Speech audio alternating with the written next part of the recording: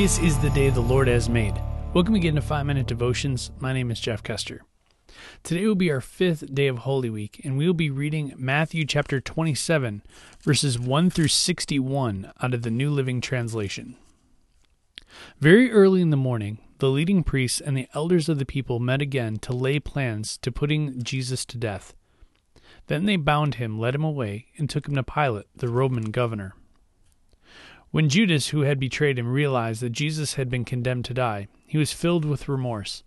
So he took the 30 pieces of silver back to the leading priests and the elders. "I have sinned," he declared, "for I have betrayed an innocent man." "What do we care?" they retorted. "That's your problem." Then Judas threw the silver coins down in the temple and went out and hanged himself. The leading priests picked up the coins. "It wouldn't be right to put this money in the temple treasury," they said, "since it was payment for murder." After some discussion, they finally decided to buy the potter's field, and they made it into a cemetery for foreigners. That is why the field is still called the Field of Blood. This fulfilled the prophecy of Jeremiah that says, "They took the 30 pieces of silver, the price at which he was valued by the people of Israel, and purchased the potter's field, as the Lord directed." Now Jesus was standing before Pilate, the Roman governor. "Are you the king of the Jews?" the governor asked him. Jesus replied, "You have said it." But when the leading priests and the elders made their accusations against him, Jesus remained silent. "Don't you hear all these charges they're bringing against you?" Pilate demanded. But Jesus made no response to any of the charges, much to the governor's surprise.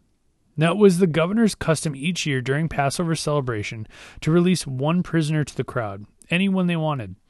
This year was a notorious prisoner, a man named Barabbas. As the crowds gathered before Pilate's house that morning, he asked them, "Which one do you want me to release to you, Barabbas or Jesus, who is called the Messiah?" He knew very well that the religious leaders had arrested Jesus out of envy. Just then, as Pilate was sitting on the judgment seat, his wife sent him this message: "Leave that innocent man alone. I suffered through a terrible nightmare about him last night." Meanwhile, the leading priests and the elders persuaded the crowd to ask for Barabbas to be released and for Jesus to be put to death. So the governor asked again, "Which of these two do you want me to release to you?" The crowd shouted back, "Barabbas." Pilate responded, "Then what should I do with Jesus, who is called the Messiah?" They shouted back, "Crucify him." "Why?" Pilate demanded. "What crime has he committed?" But the mob roared even louder, "Crucify him." Pilate saw that he wasn't getting anywhere, and that a riot was developing. So he sent for a bowl of water and washed his hands before the crowd, saying, "I am innocent of this man's blood. The responsibility is yours." And all the people yelled back, We will take responsibility for his death, we and our children." So Pilate released Barabbas to them. He ordered Jesus flogged with a lead-tipped whip, then turned him over to the Roman soldiers to be crucified. Some of the governor's soldiers took Jesus into their headquarters and called out the entire regiment. They stripped him and put a scarlet robe on him. They wove thorn branches into a crown and put it on his head, and they placed a reed stick in his right hand as a scepter. Then they knelt before him in mockery and taunted, "Hail, King of the Jews!" And they spit on him and grabbed the stick and struck him on the head with it. When they were finally tired of mocking him, they took off the robe and put his own clothes on him again. Then they led him away to be crucified. Along the way, they came across a man named Simon, who was from Cyrene, and the soldiers forced him to carry Jesus' cross. And they went out to a place called Golgotha, which means place of the skull. The soldiers gave him wine mixed with bitter gall, but when he had tasted it, he refused to drink it. After they had nailed him to the cross, the soldiers gambled for his clothes by throwing dice. Then they sat around and kept guard as he hung there. A sign was fashioned above Jesus' head announcing the charge against him. It read, "This is Jesus, the King of the Jews." 2 revolutionaries were crucified with him, one on his right and one on his left. The people passing by shouted abuse, shaking their hands in mockery. "Look at you now," they yelled him. "You said you were going to destroy the temple and rebuild it in 3 days. Well then, if you're the Son of God, save yourself and come down from the cross." The leading priests, the teachers of religious law, and the elders also mocked Jesus. "He saved others," they scoffed, "but he can't save himself.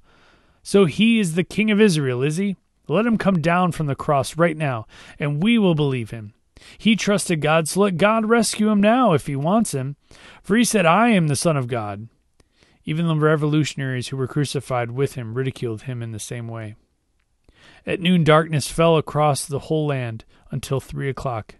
At about 3:00, Jesus called out with a loud voice, Eli, Eli, lama sabachthani, which means, my God, why have you abandoned me? Some of the bystanders misunderstood and thought he was calling for the prophet Elijah. One of them ran and filled a sponge with sour wine, holding it up to him on a reed stick so he could drink. But the rest said, wait, let's see whether Elijah comes to save him. Then Jesus shouted once again, and he released his spirit. At that moment, the curtain in the sanctuary of the temple was torn in two from top to bottom. The earth shook, rocks split apart, and tombs opened. The bodies of many godly men and women who had died were raised from the dead. They left the cemetery after Jesus' resurrection, went into the holy city of Jerusalem, and appeared to many people. The Roman officer and the other soldiers at the crucifixion were terrified by the earthquake and all that had happened. They said this man truly was the Son of God. And many women who had come from Galilee with Jesus to care for him were watching from a distance. Among them were Mary Magdalene, Mary, the mother of James and Joseph, and the mother of James and John, the sons of Zebedee. As evening approached, Joseph, a rich man from Arimathea, who had become a follower of Jesus, went to Pilate and asked for Jesus' body. And Pilate issued an order to release it to him. Joseph took the body and wrapped it in a long sheet of clean linen cloth. He placed it in his own new tomb, which had been carved out of the rock. Then he rolled a great stone across the entrance and left. Both Mary Magdalene and the other Mary were sitting across from the tomb and watching.